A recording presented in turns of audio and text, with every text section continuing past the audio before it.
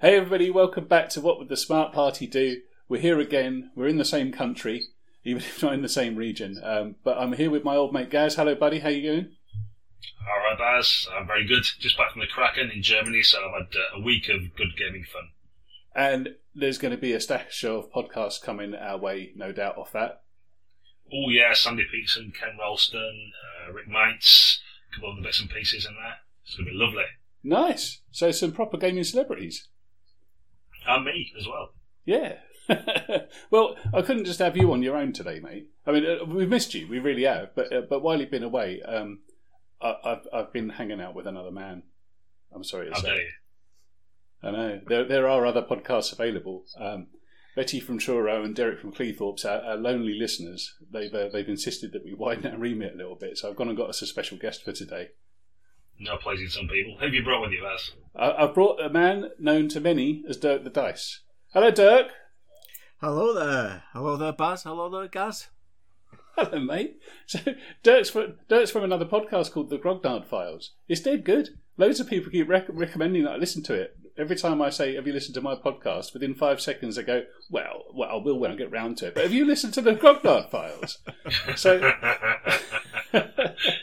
I thought, what better way to outnumber our listeners but to get a third person onto this podcast, and maybe you can tell us how it's all done.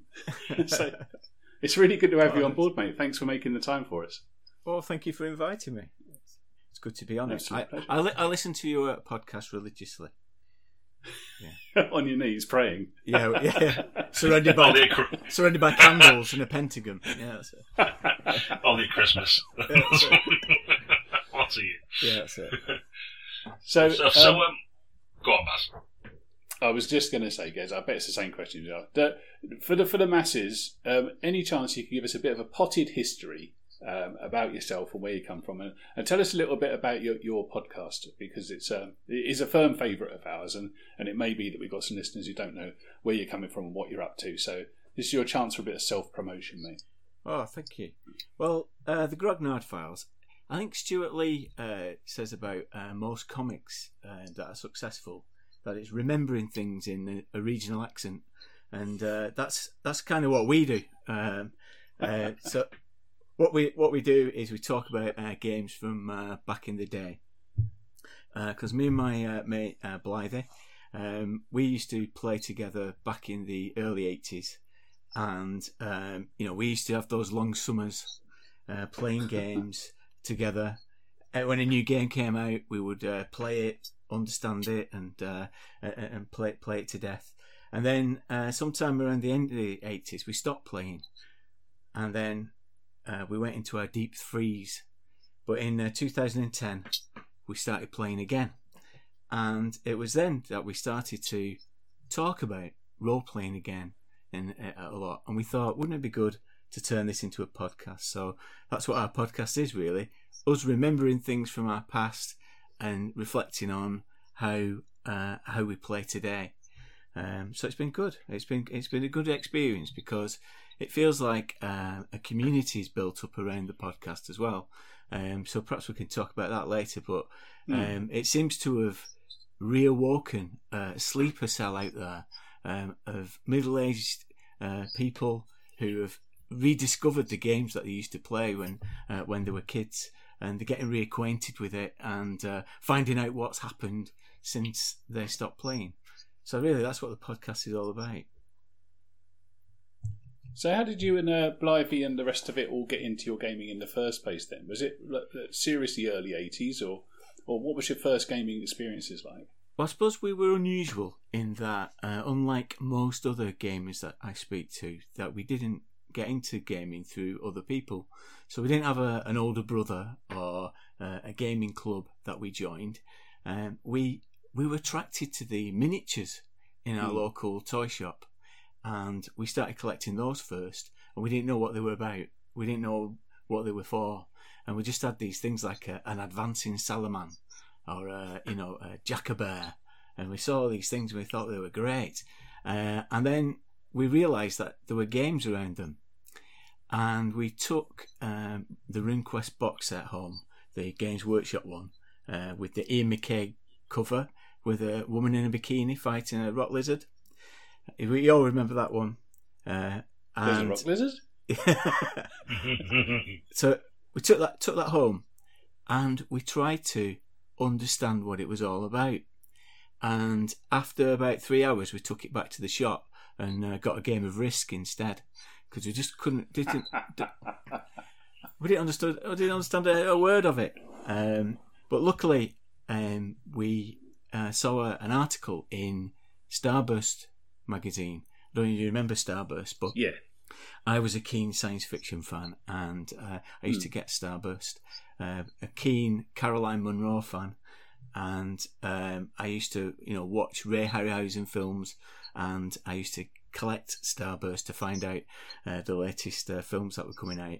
And they had an article by Steve Jackson in there, and it had a demonstration of a game and how you would play, and it unlocked it. It unlocked the game for me. So I took it. I took my £7.99, went back to the toy shop, bought the same box a few months later, and the rest is history. We had a few games of basic role playing, because there was a pamphlet inside that had the basic role playing game. So we used that at first, and then we tried to understand what Glorantha was, and we didn't know what that was, but we used to just populate our adventures with brews and ducks and all those kind of things, and then we slowly got into it, and then slowly started collecting the other things. But of course, I think it's given us a great insecurity, because even now we're not even sure we're doing it right. And I suppose the great thing about this new wave of gaming is that we're coming into contact with other people, and we're learning things about ourselves, about our gaming styles, and that's very much about what we talk about in the podcast as well. There's a lot of what you're saying there that reminds me of my own self when I was a Kellow youth as well, and I think I was at school in Blackburn when someone gave me a Great Goblin from Games Workshop, just this little leaden figure, and I had no idea what it was for. And my first foray into role playing was buying mail order Games Workshop stuff, because we didn't have one in my hometown. So it meant convincing my dad to write a postal order or a cheque so I could send it off by the mail to get like a Goblin catapult back like a month later or something. Yeah. And parents were like, "Why are you wasting your money on this?" But to me, it was just magical, and I didn't know what the hell it was, but I wanted one. It's that kind of experience. Much the same as yourself. There's a lot of Glorantha, certainly, when I first got in touch with RuneQuest and that kind of thing. I didn't know what anything was, but I understood there was talking baboons, yes, and brews that could weigh acid and things like that, and they were in my games. But the greater tapestry of the background, I had no idea about at all. Yeah, it's a weird thing, isn't it? It's a weird thing, because that. Well, it is for me anyway, because you've had a kind of continuity. But when I left Glorantha back in the late 80s, it was all about those things. It was all about the cults and the magic, and fighting the brews and all that kind of stuff. I stopped playing for all that time. Went to a deep freeze, and when I defrosted, it came to be all about cows. If I look at the game now, basket weaving. Where did all the cows come from? That's it. When you killed all the brews, the cows could flourish. That was the thing, you see. Yeah. That was one of my. I think that we went through a phase where HeroQuest became the thing, which is a much more narrative game, and not as crunchy as BRP or the old RuneQuest system. And it did become more about stories and culture and all that kind of stuff. But it was one of my major complaints when the first HeroQuest came out, was that all the source books seemed to be about basket weaving and naming ceremonies when somebody's 14. And I was like, where's the killing brews or, fighting chaos in these twisting caverns and all this kind of stuff? Surely that's what we game about, but apparently not. And I did feel a little bit isolated in an extent that, this isn't RuneQuest to me. Other people are like, yeah, but it's about this myth and going to this HeroQuest and doing this, that, and the other. I was like, no. You need to be like some dirt farmer who's picked up, source to plowshare style, beat his hoe into a spear, and now he's going out adventuring and might lose a leg the first time he, encounters a creature. That's right. It's that age of discovery and, lethality and just trying to, by the skin of your teeth, survive in this hostile wilderness. So that's how it seemed to me. And then all of a sudden we're into that, how many cows you've got and stuff like that, which I didn't really get. Yeah. But it's funny though, because now I get it. I get it a lot more, and I think it's a good thing that there are going to be different flavours of games to play in Glorantha, because I think you're right. I think it's been in the hands of the ethnographers and the anthropologists and the forums of people who like the minutiae for so long. It's going to be great when 13th Age comes out, when the new RuneQuest comes out, that people are going to actually play in this great world again and create their own adventures in that. So, yeah, I'm looking forward to that. It seems, from speaking to a lot of guys in changes. Chaosium. Oh, sorry, guys. Just to finish off the point there. I was speaking to some of the Chaosium guys and some of the old Grognards at the Kraken, because it's quite a hotbed of RuneQuest and that kind of activity, along with Chaosium, other games that they've got, like Atheli. And a lot of the stuff recently, the sort of like people we talk about, is in Pameltella, which is the southern continent, not the old one of Genitella, where all the old stuff happened, basically. And part of that is just to go to a completely different continent and go, do you know what, we need to get some new people involved, and we want people to create their own stories, so let's just go somewhere that we haven't explored before. And then all of a sudden you've got, everything's back on the table again, because there isn't this 30 years of canon about what everything looks like, because it's so sparsely written about. You've suddenly got like a whole new world again almost, but it's still in the same setting, but you're allowing people to create wherever they want, and there's a whole new writing space for the official canon as well. Yeah, and that's really good, and I think it just going back to the cows thing as well. The reason I got the cows is that you guys work in business, and you've heard of Maslow's hierarchy of needs. Oh yeah. Yeah. Well, it applies to your gaming, doesn't it, and your adventurers. So I think what they've done by the introduction of cows is to strip it right back, so that you're worrying about your basic needs of shelter and keeping sustenance in your clan and your family alive before you can get to the point of self-actualization. And I do think that's good, because otherwise, because the way we used to play it is like a bunch of murder hobos, and all the characters used to be the same. They used to have a medium shield and a bastard sword, and they would be a part of Orlanth. But I can see now that there are benefits in using some of the colour, but I do think that it's only relevant when it's in the game, when you're playing the game, and it's exciting that Chaosium have realised that, and it's going to introduce Glorantha to a whole new raft of players who will be able to create their own stories. So when we were talking about the change that the games have gone through, in the you've had 20 years of deep freeze, so there was a lot of games came and went in that time, some of which you haven't missed. You've not missed much, don't worry. Yeah. But some of the older ones that were around in the 80s that still kept going, their response to change was to go through loads of new editions, and sometimes they came out at the other end of that process, or are still going through it now, fundamentally different games. And your D&D players, who would have chosen the D&D path instead of perhaps the RuneQuest path in the late 70s, early 80s, they've had more options than you can shake a cow at as to how to go about playing their games. And I think one of the reactions that they've had to that is to have an OSR, is to go back to old school games. Now, is it my imagination, or has RuneQuest never really had an OSR about it? I can't visualise people playing RQ1 or RQ2 all the way through those years when perhaps the game was going off in a direction that maybe they did or didn't like. But are you aware of a community of OSR RuneQuest players? I do think there are a group of people who stuck to the Chaosium edition. I have met people, or if they did, they went. Many of them have been playing in the RuneQuest 3 edition and ignored the subsequent iterations that were developed by other companies like Mongoose, etc.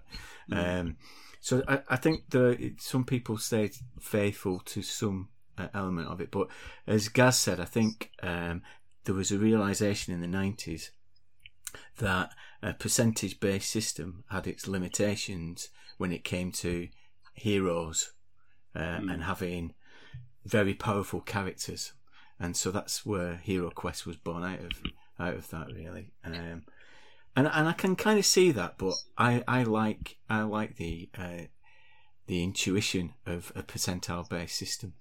You know, that's why I could never. If you listen to the podcast, it's a long story, our relationship with D&D.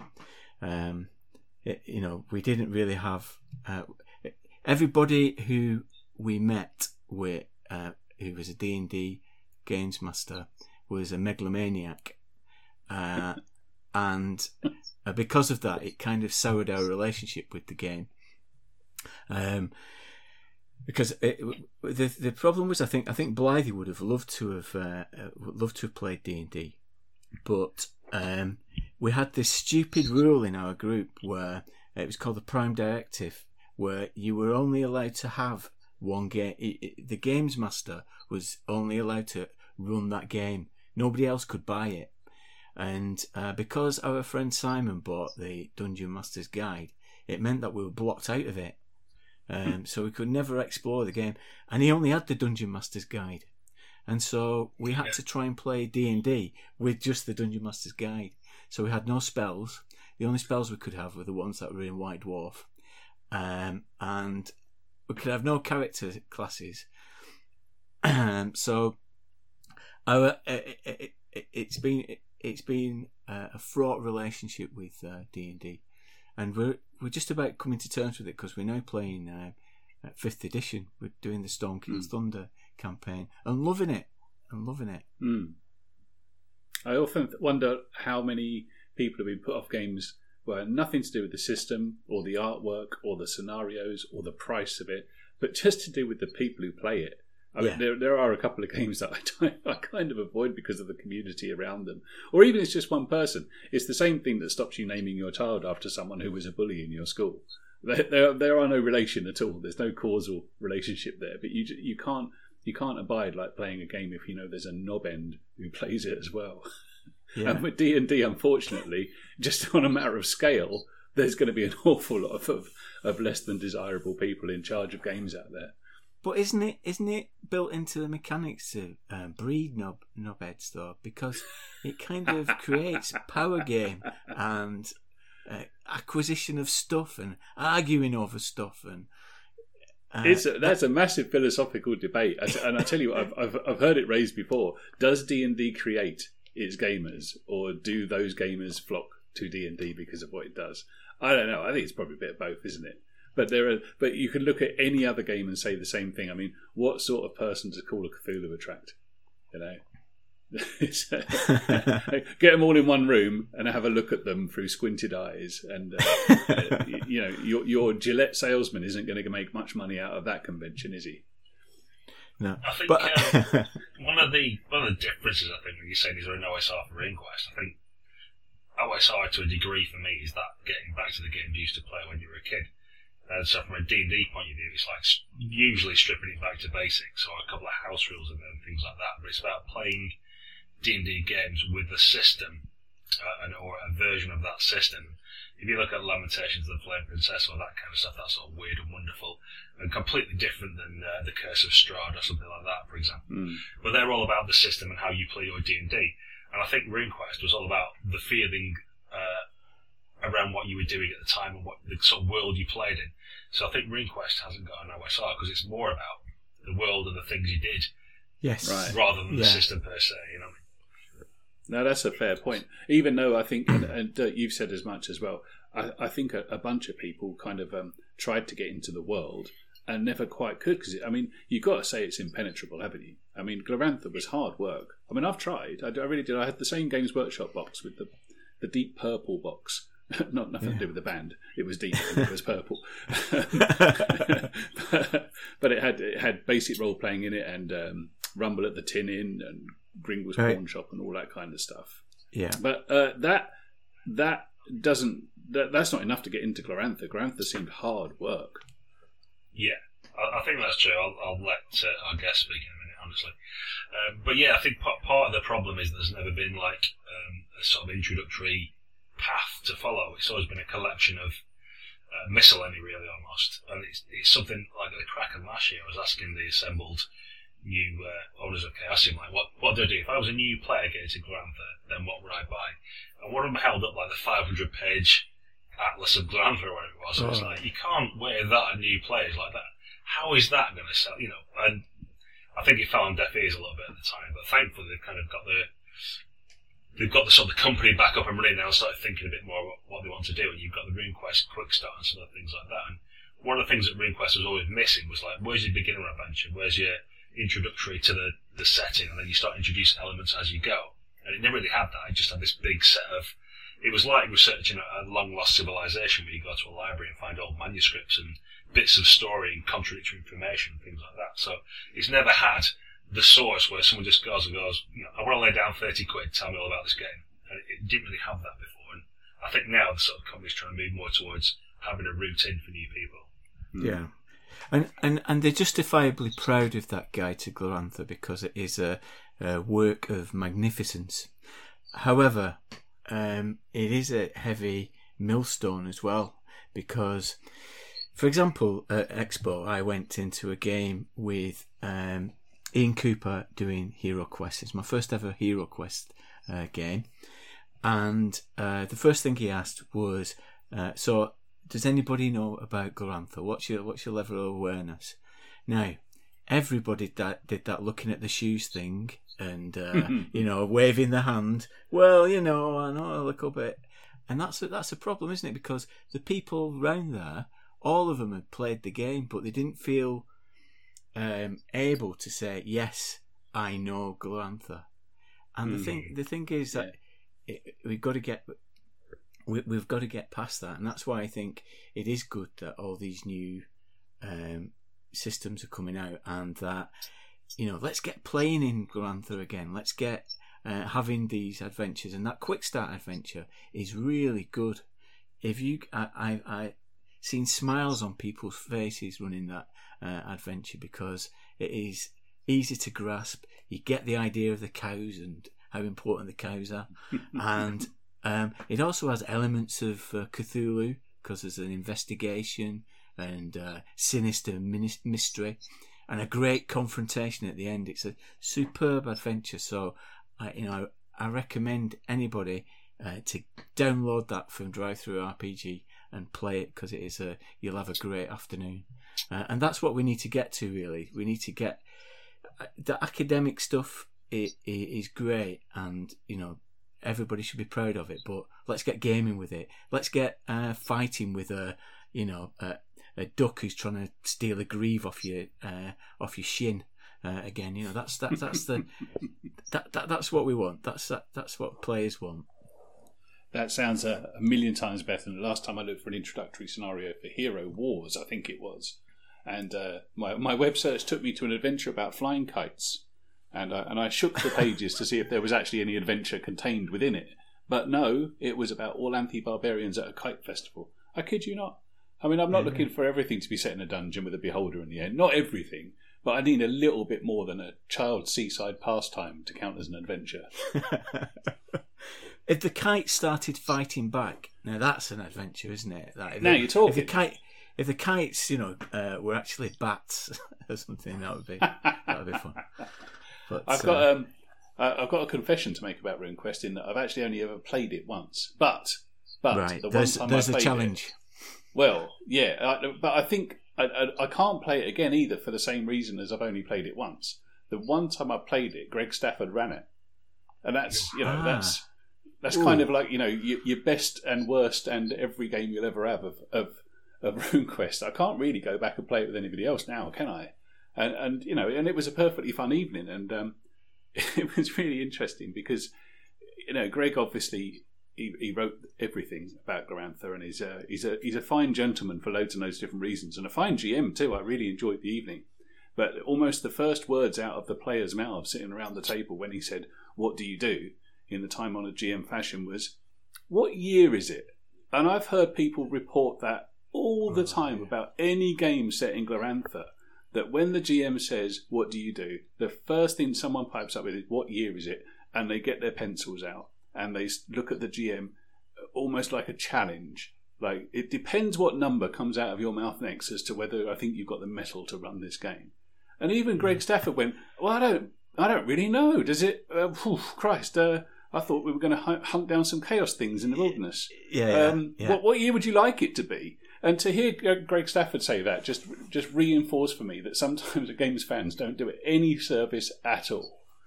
Yeah. Well, you're giving me a challenge there, Baz. You'll have to come and have a game with me. Yeah, I'd love to. I genuinely would. I genuinely would. Greg ran a good game, and one of the things I liked. I'm not challenging Greg Stafford there. I'm just saying, I think you should. We can rescue you. I think you should. I think you absolutely should.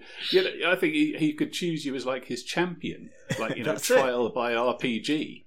So that would work. No, he was good. I tried to play a fighter, but it didn't really work, and because that's not enough in a game of RuneQuest. When Greg Stafford's asking you what's your character like, I tried to play a bloke with a spear and a shield. Which this is what all the pictures looked like, and it was all I could think of. And I think they said Temple Guard, and everybody else around the table just went, "Oh God, noobs!" And they started talking about their baskets and kites. So I went and got a drink, really. We had a great game went to Continuum last time when there was 13th Age in Glorantha, which is you thought would be the perfect storm for Baz, really, because you're getting a bit Glorantha. Yeah, now you're talking. D&D, so. That sounds great. But the trouble was, it was like when two worlds collided. It was the Sharks and the Jets, or the Montagues and the Capulets, because half the table had sat down like expecting a game of D&D, and the other half turned up, and literally the first word out of one person's mouth was, "What year is it?" And the guy who was running the game just went, "Don't know, pick one." He's like, "I don't care." And then we tried to get one of these ladies who happened to roll some dice, like, "Okay, roll D20." She's like, "I've literally never rolled a D20 in my life." And she's like our age, she's in her 40s. It's like, you've never rolled a D20. Like, you must be joking. There's like hit locations in RuneQuest. You must have rolled a D20, but not for that purpose. Not for deciding whether you hit or not. So we had this table divided down the middle of people who knew everything there was to know about Glorantha, and people who liked playing D&D who knew nothing about Glorantha, and never the twain shall meet. But we got a game between us because the players who knew stuff could kind of add some flavour without being too overbearing. And the guys who liked the D&D could tell them about mechanics and what dice to roll and maneuver to use. So there's kind of a meeting of minds by the end of it. But it just kind of goes to show that I think when you're younger, you were either a D&D kid or a RuneQuest kid, really. You were sort of one or the other. And there weren't many people who did a lot of both, I don't think. The Smart Party are raising funds to help with the running costs of the show. We use Patreon, which is kind of like a modern magic item that turns you into a connoisseur of all that is good in gaming. To show your support, just head over to patreon.com/thesmartparty. You can donate $1, a credit, a copper piece, or a $5 per month. It all goes into the portable whole of web hosting costs and helps us look after you every month with new Smart Party content. Patreons get a big thanks from us, some backer-only goodies as and when, and the warm, confident glow of the just and righteous to help you sleep at night. Join the Smart Party at patreon.com today and tell all your friends tomorrow. Cheers! No. It was interesting that earlier in the year I ran a game for the RPG Academy, which is this American podcast, and they do a trial series, and part of their trial series is to test a game they've never played before. So I ran Classic RuneQuest 2, and they totally got the setting, they totally got Glorantha, they totally bought into it. I ran a version of Grindle's Pawn Shop, but I made them an army of ducks, and they had to break into Grindle's Pawn Shop rather than keep it, save it. So they were trying to get an amulet out of Grindle's possession. And it went really well, but what they didn't like was the mechanics, because they were dyed-in-the-wool F20 players and D&D players. And what they just could not get their head around was the fact that they were meant to be good at something, yet they could only do it at 40%. And they spent most of the time failing. And the other thing they didn't like was the number of rolls required. So you roll to hit, it could get parried, you roll the damage, it's not sufficient to get through the armour. So there's all these rolls, and yet they were failing. And so they really couldn't get their heads around that. And I was explaining that, I come from a culture where you can watch a 90-minute football game and 0-0 be a good result. So it's kind of, we kind of, it's bred into us, isn't it? That thing. But I thought that was an interesting experience from the other point of view, that they totally bought Glorantha. They really got fine into gentlemen. it, and they just didn't like the system. It's an interesting point. I mean, Americans are interesting people, and KSEM is an American company, but I think being Brits, you're absolutely right about a 0-0 draw on Macclesfield on a wet Wednesday night is a night out. Unbelievable. But a 5-day test match that ends in a draw is even better.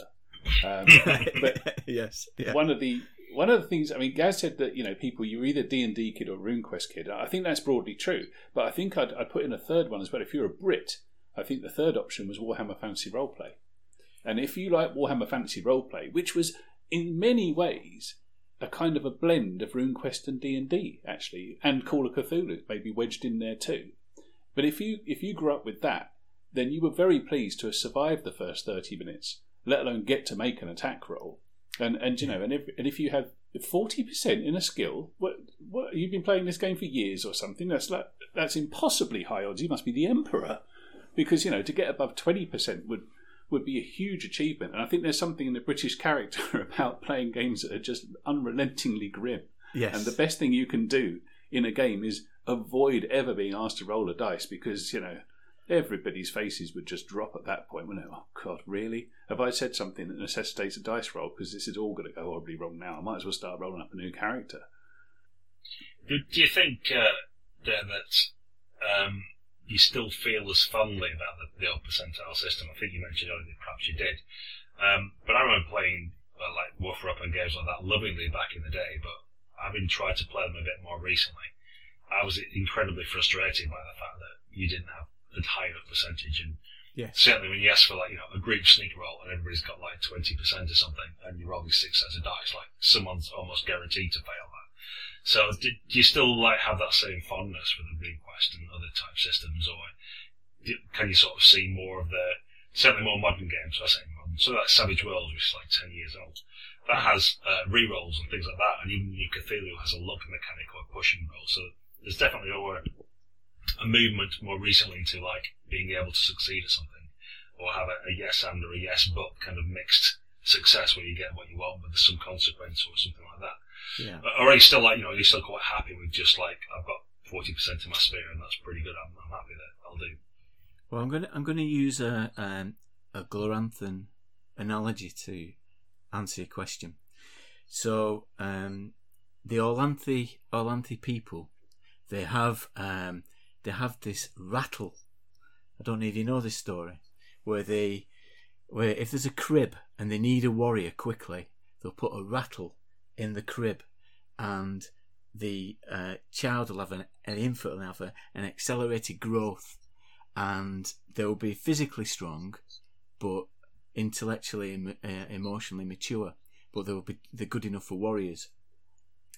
That's how I feel a little bit about our role playing, because I feel like coming out of the deep freeze, like a rattleborn, that I've got a bit of immaturity about my gaming, and we've only realised that both of us, me and Blythe, we've only realised that over the last 18 months as we've been playing things like Numenera, Night's Black Agents, Blades in the Dark, and we've been playing these games and we've realised actually it's good to be good. It's good to be. Isn't it good to be able to do things? You're not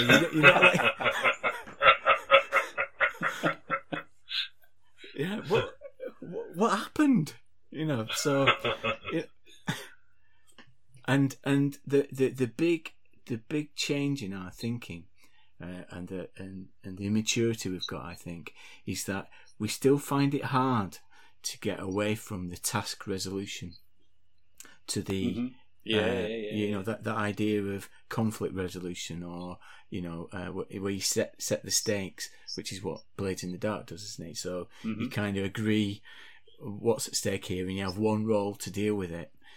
We're slowly coming round to the idea that actually that is really good, isn't it? Because you can have great scenes and great excitement, but you don't have to have the blow by blow crunch of doing it. There's still lots of things going on in something like Blaze in the Dark, but it's not about that. You know, oh, I've got him. Oh, I've rolled 3 damage. He's got armor and nothing's got through. You know, that kind of thing. So it is. You know, to answer your question, we're starting to feel that that slight dissatisfaction, and we're starting to get to the point that I think we got to when we stopped playing in the late 80s, because we did start to get to the thing where, you know, we were getting so that our characters would die at a really inconvenient point in the narrative, and it upset us. So we kind of think, oh, we've had, you know, it would frustrate us with the game. So, yeah. But I think with the new RuneQuest, with RuneQuest role playing in Glorantha, they have tried to address that because they've used some of Chris Klug's innovations that he used in the James Bond RPG, in that it allows for over 100. So you can actually augment a role by using powers of your rune or using your passions to increase your chances of achieving things. So you still get the kind of crunch with old RuneQuest, but you do have more ability to do things. So I do think it'll be interesting to see how that plays out. Yeah, I noticed some of that. They seem to have like the passions and things like that. Seems to come from sort of Pendragon, actually. Yes, it might be the similar sort of thing, but you sort of inspire a passion in that to get an increase to a skill to do a thing. And it seems very similar, so I was interested to see that. I don't know whether you've ever seen Mr. Dunham's Pendragon Pass, which floats around on the internet somewhere, and it was like an attempt, or the makings of RuneQuest, but using the Pendragon type system, which apparently was something that Greg Stafford was going to do at one stage, and someone convinced him that BRP would be better, or Cthulhu as it was at the time. I don't know the full story around that. I'd be quite interested to find it, but I think certainly that idea about your runes mean something in the game, yes, is, you know, like quite important, because it was always something in RuneQuest that it felt like it should, but then never really had a mechanical effect, or you never really got anywhere with it. It just seemed to be like background dressing. And to try and put that front and centre in your game, and I think that's a more modern sensibility. It makes more sense. That if you always say my game is about this stuff, it's called RuneQuest, for goodness sake, then runes should do something in your game, right? They should be important. And part of that is the scenario writing, and, you know, the Earth rune's square, so all the fields are square and all that kind of stuff. But another part of it's got to be the mechanics as well, right? So you get to use the stuff that your god has as their runes, you know, or you believe in, and then your character objectifies a certain way of behaving. And then, like sort of Baz was saying, it's not just a bunch of guys who've all got a spear, or it's not you guys have all got medium shield and a bastard sword. You've got different runes on your shields, and all of a sudden all your characters become some, you know, a more wide group of people with a different sort of shtick each. Yes, and the other thing that they've introduced is the magic is more magical, because one of the things that RuneQuest had that was different from D&D is that, of course, they had no levels and everybody could use magic, but that magic was fairly functional and mechanical. With RuneQuest Adventure in Glorantha, to give it, that title rolls off the tongue. There's going to have to be an acronym invented soon, I think. With the new with the new one. They've made the magic so that it is tied to your rune, and it does have more magical abilities, and you can get rune magic earlier in your character's development. So that's good. I want to, while I've got you both here, I need to consult you, because Gaz, I know that you are famous for saying that no game has ever suffered for too much pace. Yeah, that is one of your. Yeah.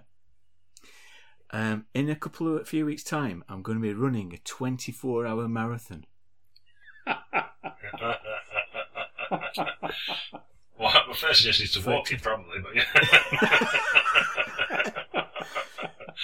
So I'm using the new RuneQuest rules because Paul Brodowski very kindly brought me a Gen Con preview edition.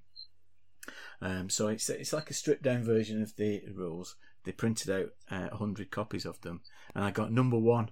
So that's nice. That's my pension fund.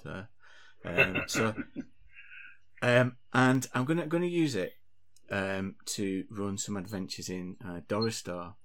But I'm kind of thinking, how am I going to get through it? Because I do that thing normally where I just read ahead to the next section, but ready for the next session. But the next session is going to be in 5 minutes, so it's going to be with the same group of players, and those same group of players are going to be playing 6 players. They've pledged for charity to play at the table, and I've got to keep them going for 24 hours. So how do I do it? So there's a variety of things there. One is Ken Ralston actually ran a game as Rosakark, the Unicorn Brew in Derisor, and he brought with him a modified horse's head that looked like a unicorn, so that he wore for 4 hours throughout the entire session while he played Rosakark, the Unicorn Brew. So asking you to wear a mask for 24 hours might be a bit much, so maybe not that. But yeah, it was quite a fun game where it was like a West Point academy, and Rosenkirk had got his best brews together to the officers in this, to send them off to the Lunar Army. It was quite fun. But one of the things in that, from talking to Ken, that he likes to do is, it's like paranoia where you never get out of the briefing room and that kind of thing. Is get something involved with the characters. You need to look for what the characters mean to each other, or a little bit of story that they can bring themselves. I don't want to totally spoil my next podcast that's coming up with Ken to reveal it all, but he has this thing called Maximum Game Fund, which he stole off Mike O'Brien. But a lot of it's sort of getting ideas from the players and then reincorporating that. So you've probably got to think outside of the box from your normal, I've got an adventure and it's quite linear, or we'll go from plot A to plot B to plot C, and more about stuff that happens to the characters. And certainly with a way that RuneQuest can be quite deadly, you probably want something like troop play. So you want to introduce other characters, because undoubtedly in a 24-hour session, some people are going to die. So I would hope so. Yeah. You possibly want someone that's been introduced already, so that you can bring them into the story as the next player character. You know what I mean?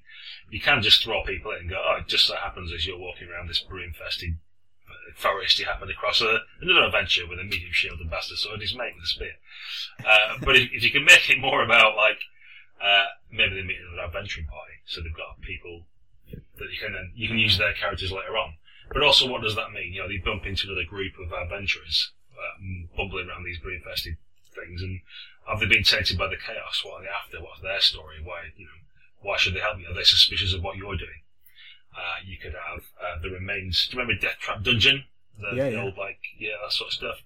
One of the great things I liked about that was when you sort of went through this dungeon, you met sort of an elf had been plastered against this spiked door, and there was a dead barbarian somewhere, and one had gone mad from drinking poison or something. You kind of met people from a previous adventuring party and what had happened to them. So you can have a bit of stuff like that, which is, if you take a leaf out of the sort of OSR books, is to have a big bunch of stuff that doesn't actually necessarily have an explanation from your point of view, but you throw things in there, and then the players, as they talk amongst themselves, will probably come up with some great ideas about what this thing actually means or what it is.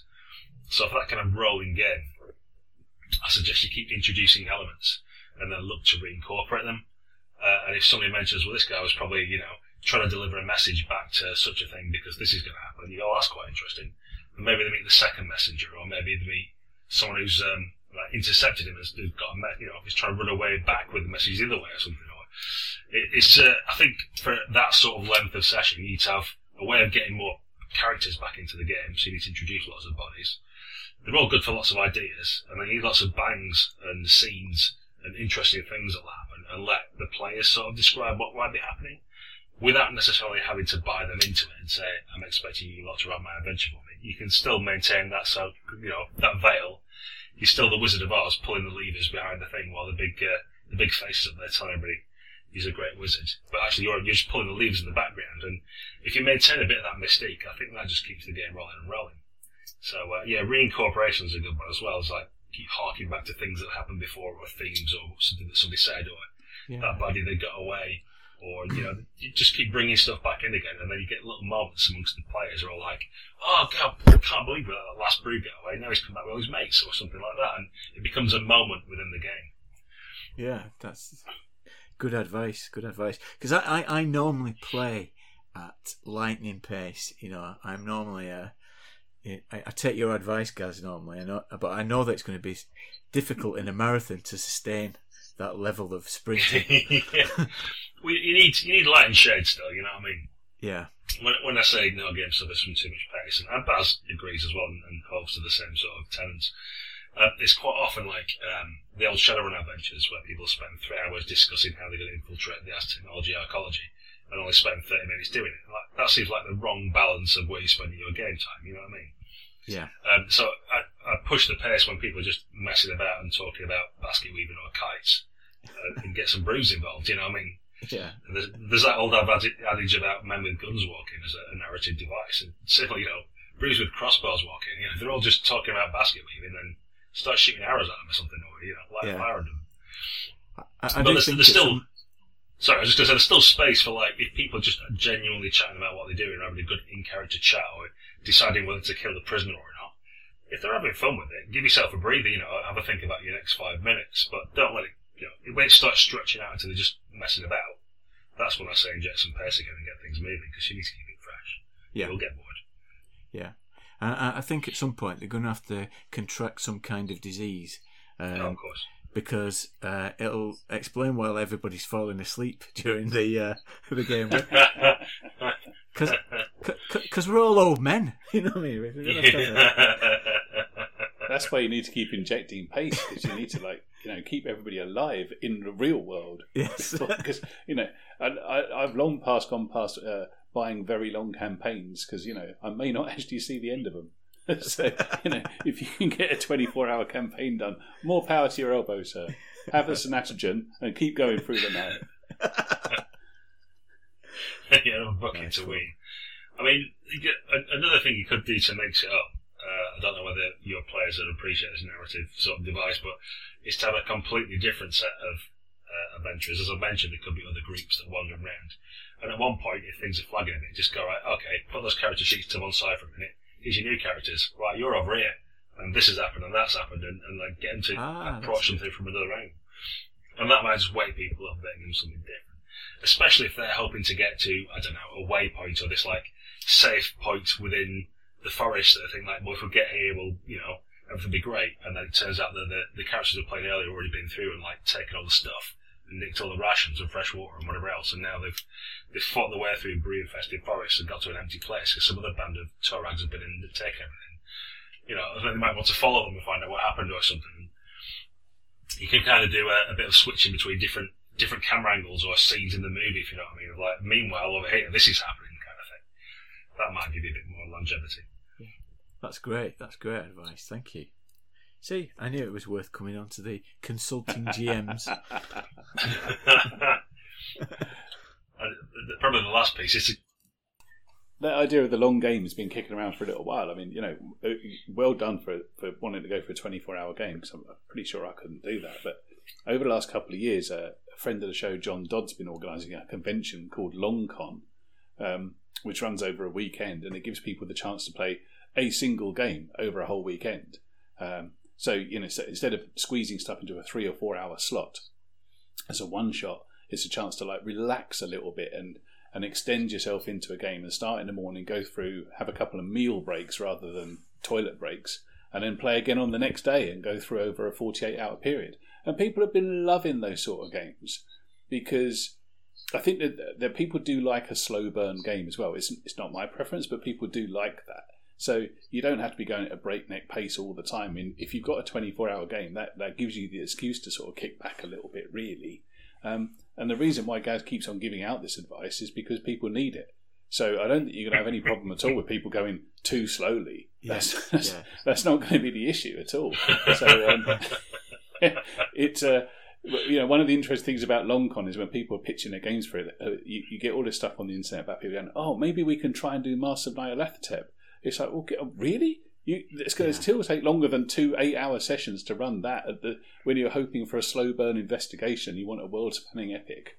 I think you will be amazed how much content will get you through 24 hours. I think 3 or 4 pages of especially RuneQuest, the old adventures were in like a 4-point font, weren't they? And had solid material. It was really gameable, if I recall.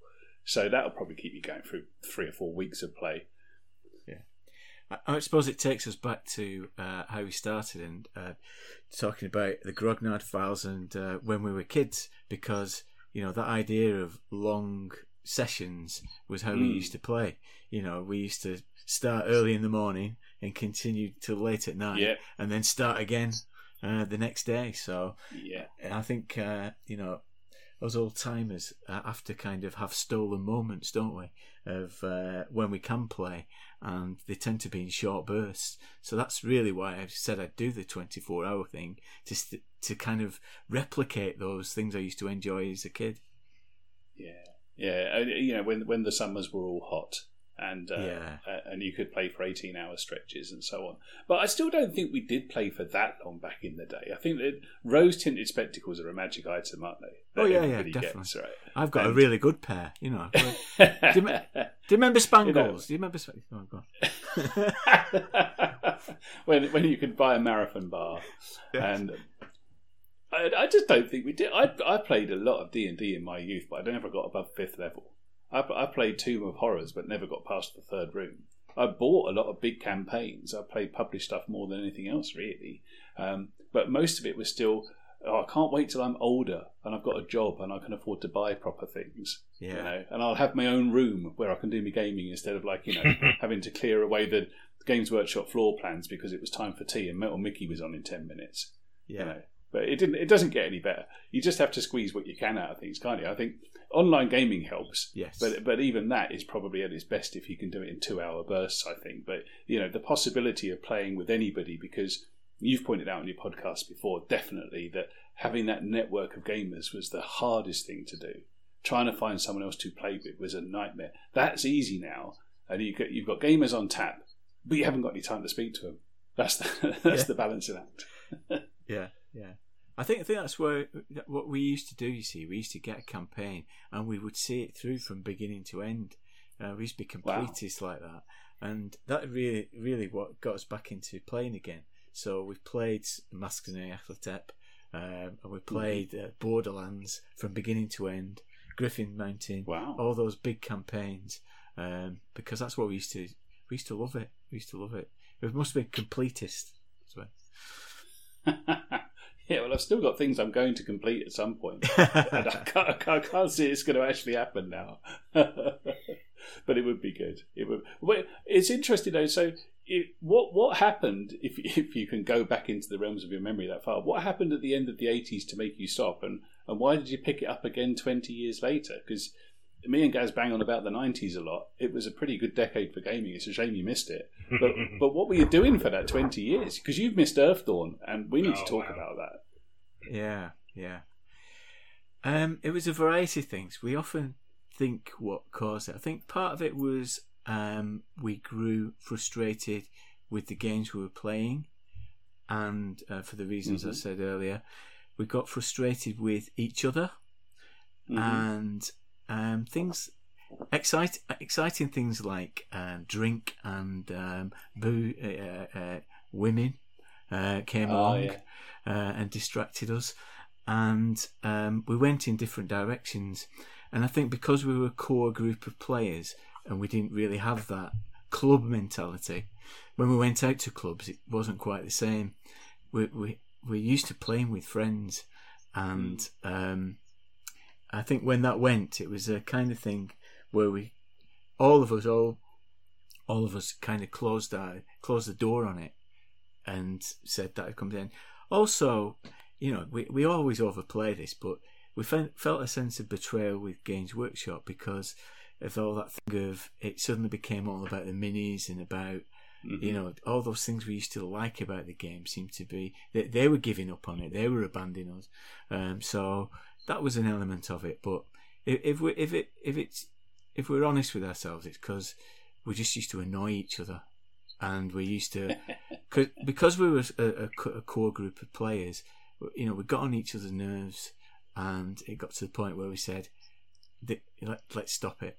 And I think we tried dabbling. We tried, defrosting a little bit, but it was never quite the same.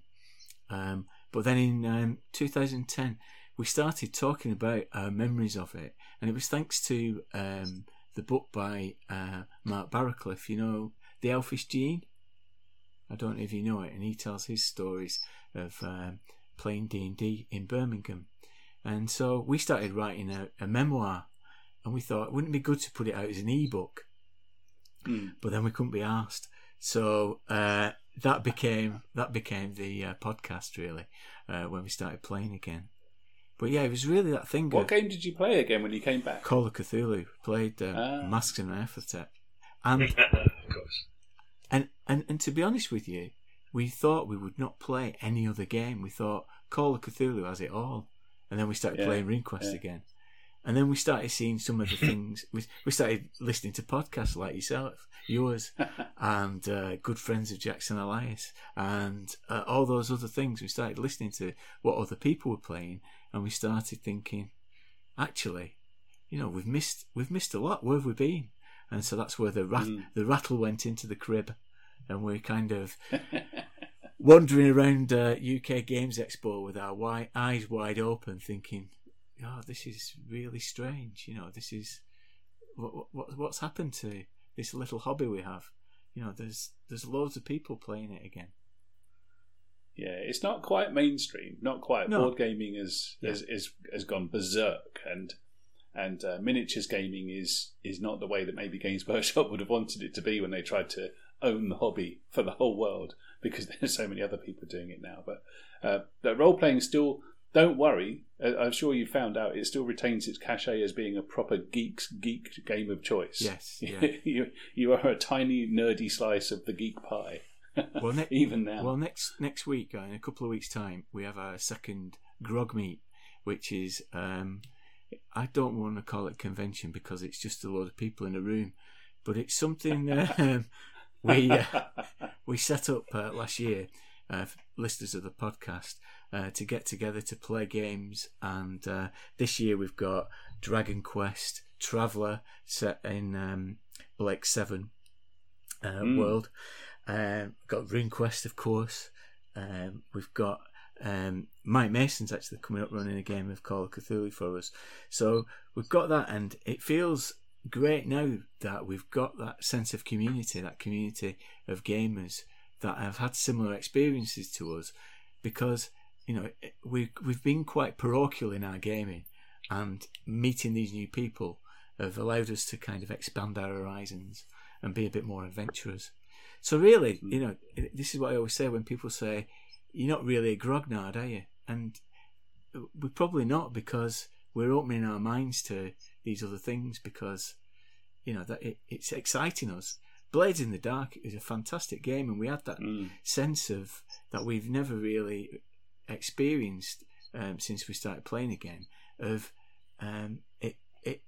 stories being created on the fly, and the setting was there, but you could do anything within it, and they felt confident. They killed Baz Bazo. Sorry about that, Baz. But it happens a lot. And it didn't feel like the world was going to break. It felt a liberating thing. So yeah, I think these new indie games are going to be as we see them, as things we're going to explore. So things like Earth Dawn, Savage Worlds, have completely passed us by. So we can discover them anew.